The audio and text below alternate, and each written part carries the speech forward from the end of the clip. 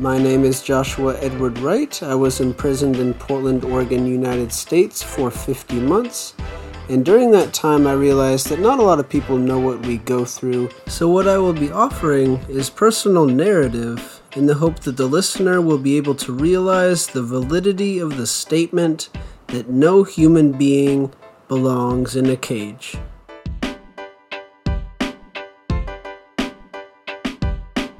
Welcome. Welcome, everybody, to another episode of the podcast, The Exiled Voice. Today I have with me Darrel. Darrel, you want to introduce yourself? Hi, my name's Darrel. Thank you so much for being on the show. I'd love for you to go into the circumstances of how you found yourself imprisoned in the first place, how the police treated you, the circumstances of the arrest, anything you want to share. We'd love to hear it. So I guess it's important to say that I might be a little different than some of your guests in that I did 2 consecutive years in county jail, which is pretty rare. You have to have made somebody pretty mad to get 2 consecutive 1-year sentences. Especially because they usually, if you get less than 1 year or less on multiple charges, they run them concurrently. So even if you get 2 1-year sentences, they do them side by side, not back to back. And so I didn't have the fortune or misfortune, depending on who you are, of going to prison. I had to do all of my time in a county jail. So how did I get there? Well, we could go a long way back and talk about family dysfunction and things like that. But let's just say that I was brought up in a pretty dysfunctional family and had been in and out of jail since I was an early teenager. Foster homes and group homes and things like that. And then lots of short stints in jail. And finally, a district attorney had enough of me in a small county. So the best she could do was get a year of incarceration on a probation violation. But we all know that government officials talk to each other. So what she could do is talk to some officials in a different county who had charges pending on me. And usually once you're sentenced in one county, they'll immediately ship you to another county to face the other charges. And then those charges will run concurrent. Instead of doing that, they just held those charges for a year. About a week before I think, they don't actually tell you when they bring charges against you. It takes a while for you to get notified. But I think about a week before my sentence was up, I was notified that I was going to a different county for new charges. And these were all charges based on events that had happened before my first 1-year sentence. So I was shipped to Multnomah County and did another year. I think without getting too much into detail, I think it's good enough to say that it was drugs and violence. Yeah, I appreciate you sharing. And yeah, I do remember hearing about people when I was in county that had been there for months and, haven't been charged yet, haven't gone to trial. I was on a row with a lot of murderers, oddly enough, for my first time being arrested. And a guy that was looking at like 12 years, a guy that was already in a cell for 2 years and awaiting trial for murder, looking at like life. And they were stuck there. They didn't let them out. Their lawyers were preparing their defense. The district attorney was, finding evidence to prosecute and all this other stuff. And they're just stuck there. It's part of the game they play is they'll charge you with, if they want to get you on a specific charge, they'll charge you on like 20 different things. And that intimidates the already overworked district attorneys because nobody can afford a real attorney. So then you have these already overworked district attorneys who, because they actually have to try you within 30 days of you being incarcerated or charged. So they get you to, your panicked attorney gets you to sign a speedy trial waiver. And once you do that, you're at their mercy. They don't have to schedule anything at any time. You just sit there and wait. And the attorney can push, but why would he? They're not really on your side. I actually saw some paperwork once about that it was accidentally slipped into a cellmate's file about what his attorney was getting paid. And he was making like $700 for this guy's Class A felony case. That's how well-funded district attorneys, public defenders are. They don't want to do any work. They just want to make deals. Agreed. Yeah, it's hard, especially if you don't have money and you're not, established, you don't have tons of disposable income or like a retaining lawyer. You can just hire whenever like some legal issue arises. It's basically impossible to get out of a charge. If they're holding you, it really is, because even if you do have resources, your resources are depleting every day that you're in there because you're not regenerating. So you're losing, even if you're well set up before you go in, you're still losing every day. And it doesn't take long to lose an entire life if you're not working and bolstering your life, you know? Absolutely.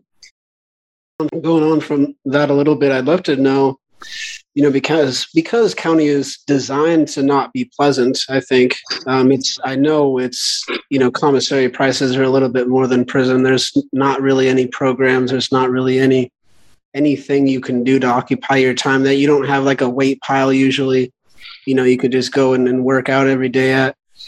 So I'd love to know, you know, once you got to jail and were just stuck there for that extended period of time, like what you did to kind of just keep yourself safe, keep yourself sane. You know, how did you figure out how to do time? You know, anything along those lines, I'd love to hear.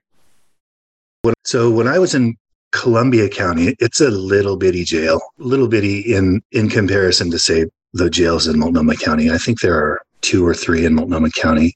I know at one point there were 4, but I think they're down to 2 now. But in comparison, it's a tiny little jail. They have no yard to speak of. It's a concrete room with no roof. And they have a basketball hoop, but they don't give you a basketball. They have a library, but it's at the librarian's discretion what they put on the cart and bring to the dorm.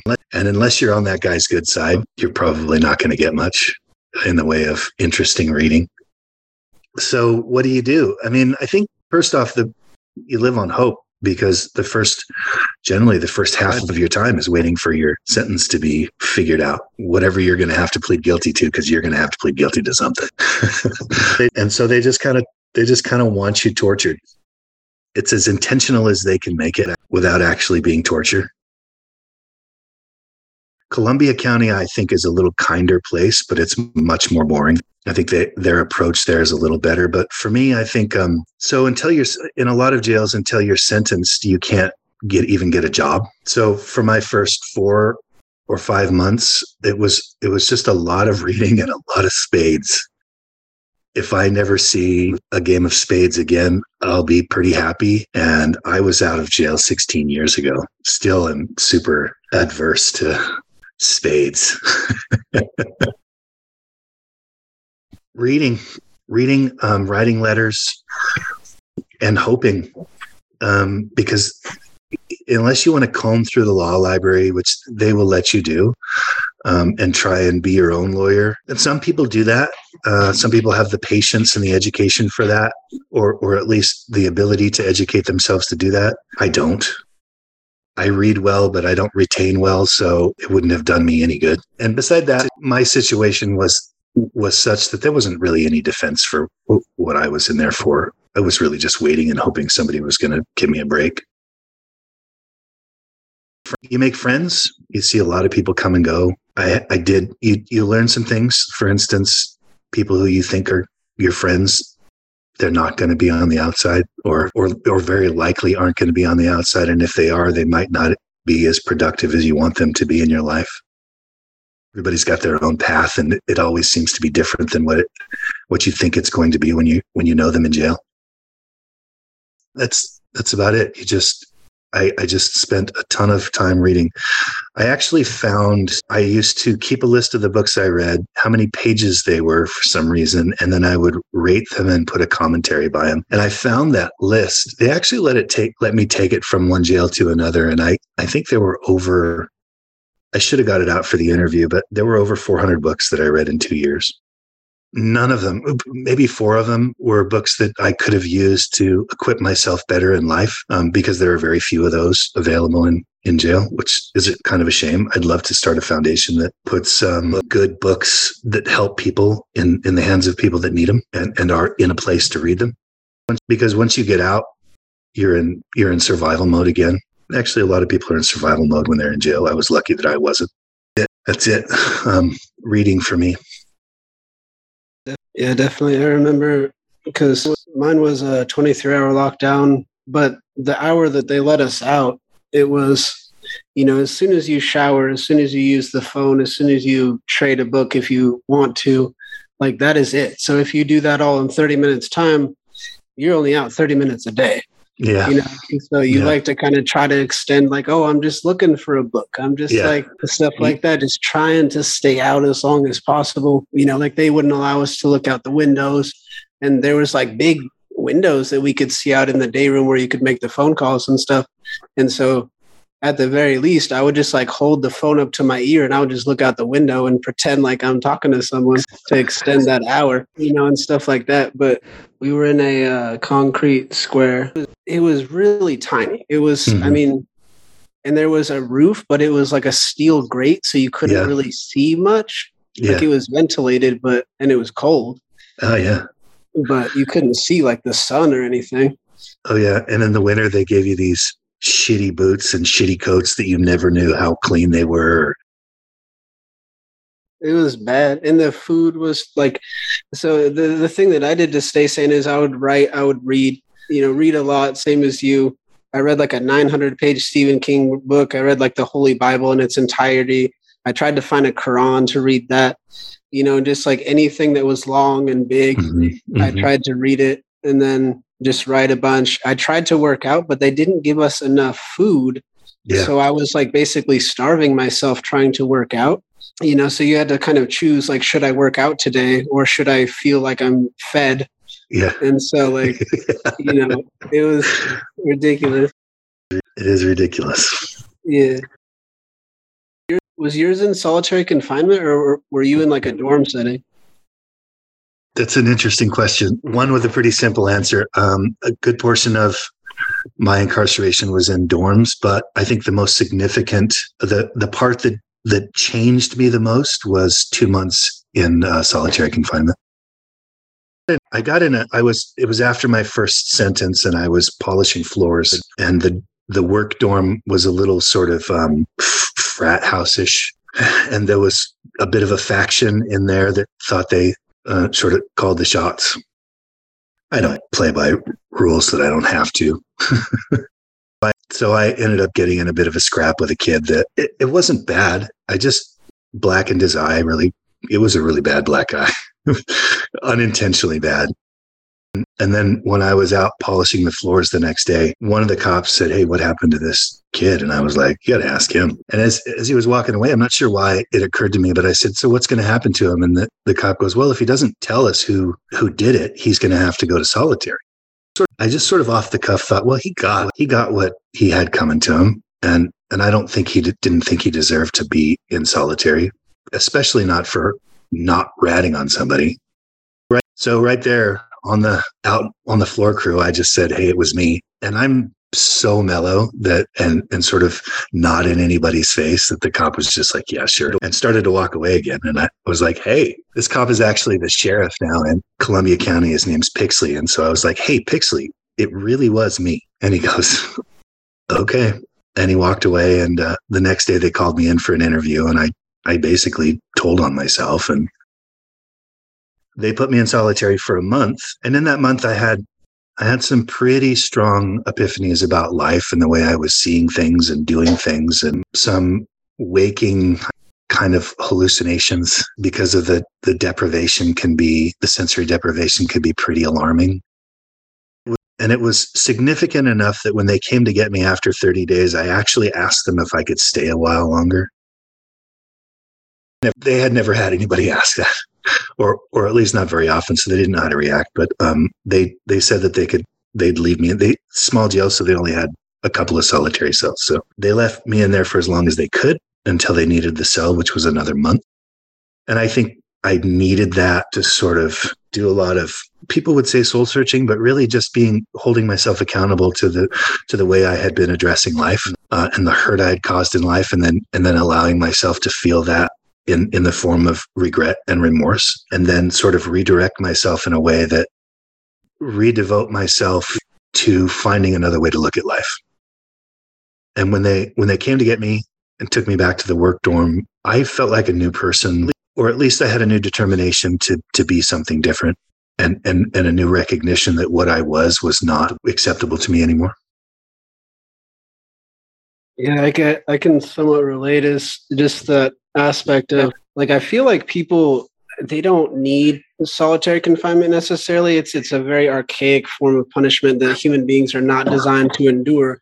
But I will say that having that space to be completely by yourself, if that was somehow optional and you can like come and go as you please and just in this kind of empty space of yourself, I think if you have the fortitude to do so, you can make that beneficial and you can grow and you can, figure out your past, your present, what you want in the future in a very specific way. And so, I'm sorry you endured that, but I'm glad that you had the kind of strength inside of you to make that, worth something, to make it not be kind of in vain. That's really hard to do, but I'm glad you were able to do that. I appreciate that. Thank you. I'm hesitant to call it strength, more luck, we'll say. I think I was just broken to the point where I was ready to be different. I was just so tired. Being a drug addict, for a meth addict, actually, for 15 years will exhaust you, especially if you're a functioning one like I was, where you go to work every day and build houses and maintain a sort of reasonable life. I mean, I was often losing my house and things like that because I wasn't prioritizing my finances well, but I was leading somewhat of a functional drug addicted life for a long time. So I was broken and exhausted to the point where I was just really ready to see things differently. And so that was an opportunity. And I appreciate you seeing it as strength, but I would never say it that way myself. Definitely understandable. Yeah. I feel like now that I think about it, it's something inside of you, but it's not necessarily something related to power. It's something related to something deeper, something more specific. I often sort of touch on the theory that it could be just ego, because I really just said to myself, well, you're kind of a shitbag. And that's not who I wanted to be. And it's a thing that creeps up on you. Like becoming a shitbag, it creeps up on you. Nobody starts out that way, We just kind of, through layers and layers of bad decisions and regret, kind of get that way. And my ego recognized that I was somebody that I never wanted to be, and then told me that I needed to be something different. So probably ego. In my case, I think it was probably ego. I'm inclined to agree. Yeah. I kind of, this is unrelated, but I'd love to know if you had, did you get letters? Did you get phone calls? Did you have visits? Anything like that? Yeah. People that you kept in touch with on the outside, and kind of how did that work? How was that for you? The first sentence, my family was pretty fed up with me, and I had essentially no friends. I got very little interaction with letters and visits. My oldest brother did come and visit me on occasion, which was really nice. My nephew had my dog, which was kind of the most important thing in the world to me. So my nephew would on occasion send some letters. I still have all those from that long ago. And then by the time the second sentence came around, I think my family had looked deep enough into what was happening to realize that I was sort of getting what could have been considered the short end of the stick. I had been telling them that this wasn't going down the normal path of, getting charged with something and then being incarcerated, but they didn't believe me. Why would they? But by the time I got another 1 year sentence back to back with the first one, they're like, oh, he might be telling the truth that he's pissed off the wrong people. We didn't necessarily make any reconciliations about my behavior then, although I did make some apologies, some long-deserved apologies. My mom sort of got back on my side and sent me letters, and my grandmother. So I had more support in the second year a lot more support in the second year than I did in the first. The first was a really lonely year, but probably one that I needed to be lonely in order to push me to that place where I was ready to make some changes. Yeah, that makes sense. I think I got 2 visits that were, through bulletproof glass and through a phone. Yeah. And then I got, I think 3 letters or something like that. But my mom always answered the phone. So that helped me the hour that I was able to do that. In prison was different because, I don't know, it was just farther away. It was, my mom had to drive an hour and a half just to see me, stuff like that. And that's really hard to do, especially if you have a job. So I didn't I think I saw my sister 3 times in 4 years, and I saw my mom, like every 6 months. It's lonely, isn't it? Yeah, it's rough. And then, I had a girlfriend because I was going to college at the time, and she stayed until I think like a year into my prison sentence. And then it was just like I still got over 3 years to do, 24 years old. You're going to college, I'll be fine. You take care of your needs that I'm not able to right now. That's rough. That was bad. But I think it helped me kind of get rid of that mentality at the time that was, I think, still rooted in a lot of monogamy in this country, is just like possessiveness. If I'm unable to provide for your needs, like you just have to deal with that. People all have needs, it shouldn't be like that type of control type of thing. But, that was just something that I tried to work out in my mind, is like, why did that bother me so much at the time? And just what is my attachment? That's an autonomous human being, as it's not mine, Yeah. And so, well, it's obviously rooted in self-worth, right? I was fortunate enough to not have anybody that I had to let go like that, like you did. But I do have an extreme level of empathy for the fact that you did it. That's a hard thing to do, but really it's the most compassionate thing to do, especially if she was willing to stick it out. I mean, nice job.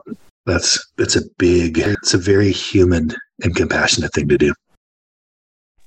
Yeah, it was one of, I think, the hardest decisions I had to do. And I think it was like on a video visit, and we were both crying towards the end, and I was crying in the middle of prison, and that's not a good idea. But yeah, you can't go back to your homies with a swollen face and red eyes, can you? Yeah, no. I was like, man, I got in a fight, man. I don't know what you're talking about. It was rough. I'd love to know, just continuing for the audience, just, once you were getting close to release and releasing itself, what was that process for you? How did you, find housing? How did you find jobs, stuff like that? What kind of triggers did you have after you were out? I'd love to hear all of that if you want to share some of that. So, of course, as your time nears its end, you want to try to plan, or at least I wanted to try to plan as best I could what I was going to do. And you can't, with almost no contact with the outside world, it's not like you can apply for jobs and look for places to live. You're going to have to rely on either the system or the people in your friend and family group. And that's just all there is to it. And if you're relying solely on the system, you're basically screwed. So my big focus was on emotional preparation, emotional and psychological preparation. Like, what do I need to be successful? So I had my grandmother sending me some books at Multnomah County. They could send you books directly from the publisher. And that was when Amazon was much smaller than it is now. And it was mostly a book publisher or a book reseller. So I read some really great books that helped me. I joined in on a rehab through Volunteers of America that started. It was an inside out rehab. So I did about 3 months inside, and then it helped you could continue on with it outside. It was a really good program. My PO ended up using it against me, which is kind of a long story, but my charges in Multnomah County were violence. So I wasn't actually sentenced to any rehabilitation, even though I was doing it. I was fortunate that my grandmother at the time was still alive and was able to give me a place to live when I got out. I didn't have a job. How could you? But by that time, I had made enough amends and reparations with family that I had some support, that I didn't have to rely wholly on the system. I think in my situation, I'm trying not to speak in general terms because I saw other people go through things differently or process release differently. But for me, I was scared. I was really scared because in a way that was different from before, because I was committed to being different and I didn't know how that was going to look. I had no clue how to live a normal, productive life without being in survival mode all the time. But I did know that I had to stop that. So it was pretty scary. I think the Volunteers of America program was helpful in sort of helping me recognize that I was addicted to drama along with drugs, addicted to chaos along with drugs, which are things that really I today have to keep in mind that I have a propensity to lean towards chaos. And so I've created a world around me that's very quiet and very peaceful. And I don't allow any drama or chaos in my world. I go to it sometimes, as you're aware, but that's just sort of a entertainment value now. Yeah, definitely. That makes sense. And we talked before this, and I'd love to, for you to do kind of similar stuff with the audience, but, triggers in particular, like we mentioned going to the store and kind of getting overwhelmed, trying to get groceries and stuff like that. Were there other things that you want to kind of rehash for the audience, or just share about, once you got out, things you didn't expect to be triggered by in terms of PTSD from jail, stuff like that? One thing that people don't recognize is even in the most peaceful of jails, from the most peaceful and well-organized jails all the way up to the horrible prisons, the one thing that they all share in common is that there are words that create fights. Words and actions that are, they're fighting words. And we're all, if we spend any amount of time in these facilities, we're programmed to react to these fighting words or fighting gestures. You don't have to necessarily always reply with violence, but you have to reply with the insinuation of violence at the very least. And then when you get out, you have to, that becomes a way of life, and it becomes sort of a part of who you are. And then when you get out, you have to shelf that. And it's really difficult because in the outside world, people don't think that. They think that they can flip you off, tell you to go fuck yourself, say anything they want to you, and they're safe. And they just don't realize that they're not. And that people like you and myself and people that are worse than you and myself in this world exist in a way that make them not safe. And they don't understand it. They don't understand that you can't just harass people in your car or say whatever you want in line at the grocery store. People don't realize how close they come to being physically harmed for the rest of their lives. But I don't think there's any way to educate them on that. Because we don't want to wear signs around that says, hey, I'm just fresh out of incarceration. Don't say sideways shit to me, right? We want to be as discreet as we can about that.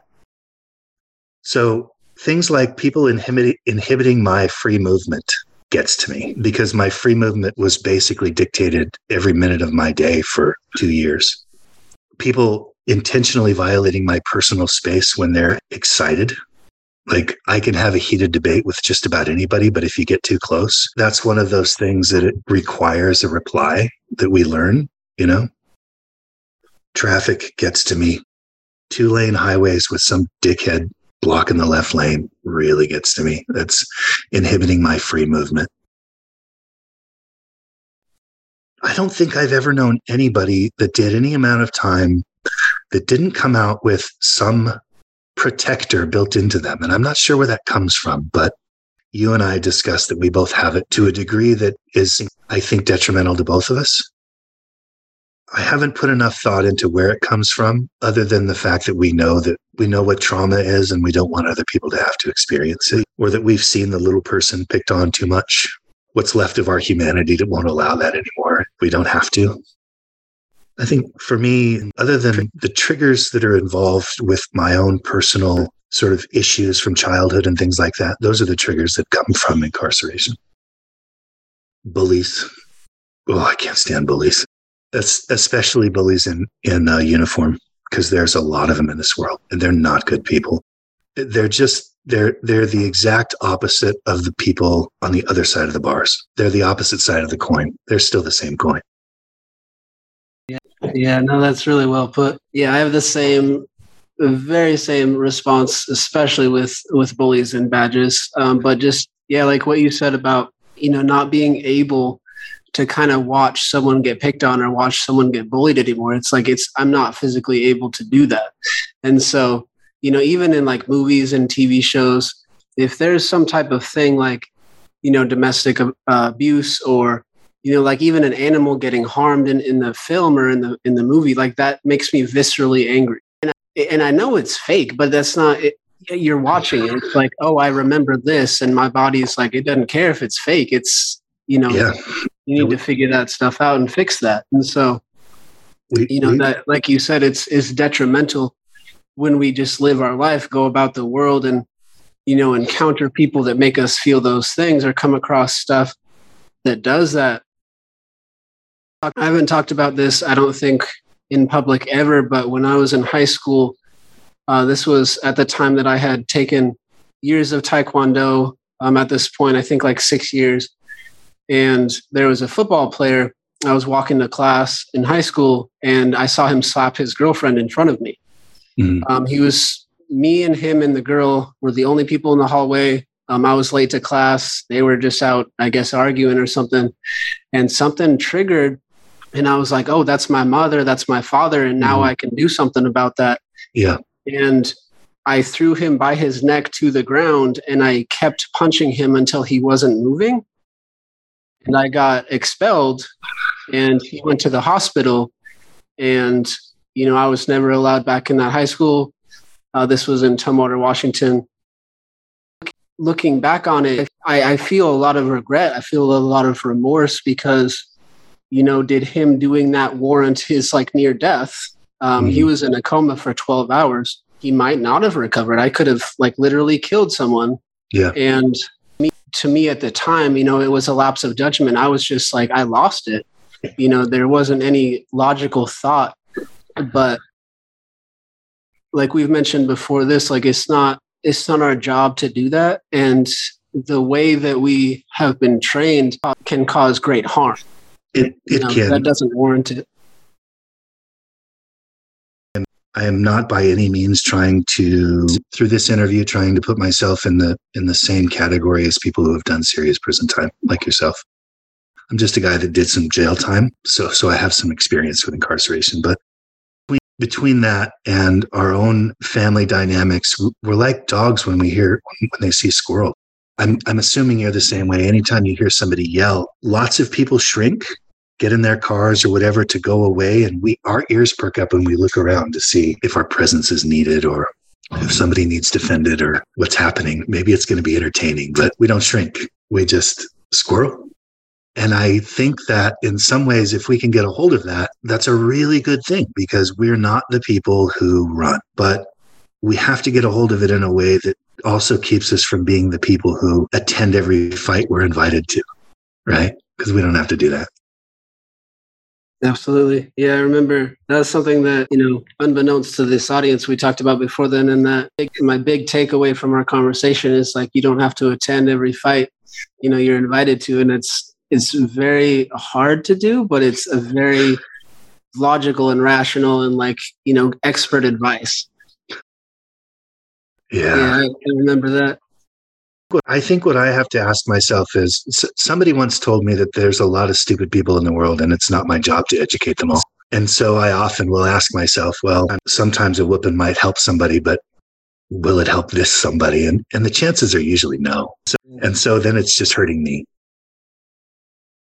I guess, the last question is, what are you doing with your life now? How are you kind of, staying out of that mindset that can lead people back to imprisonment? And I mean, we're talking about some of that, but mainly, what do you do for work? You have a house, do you have an apartment, things like that you'd want to share with the audience? Yeah. Okay, so for me, being sober was a big part of it. I'm not going to get into what I do to stay sober, because it's hand in hand with the important things about what I do to stay out of jail. The first thing I had to do was make the decision to be wholly different, change the way I see things and do things. And that's a never-ending process. You and I talked about, I may be a lot further down the evolutionary, spiritual and emotionally evolutionary scale than I used to be.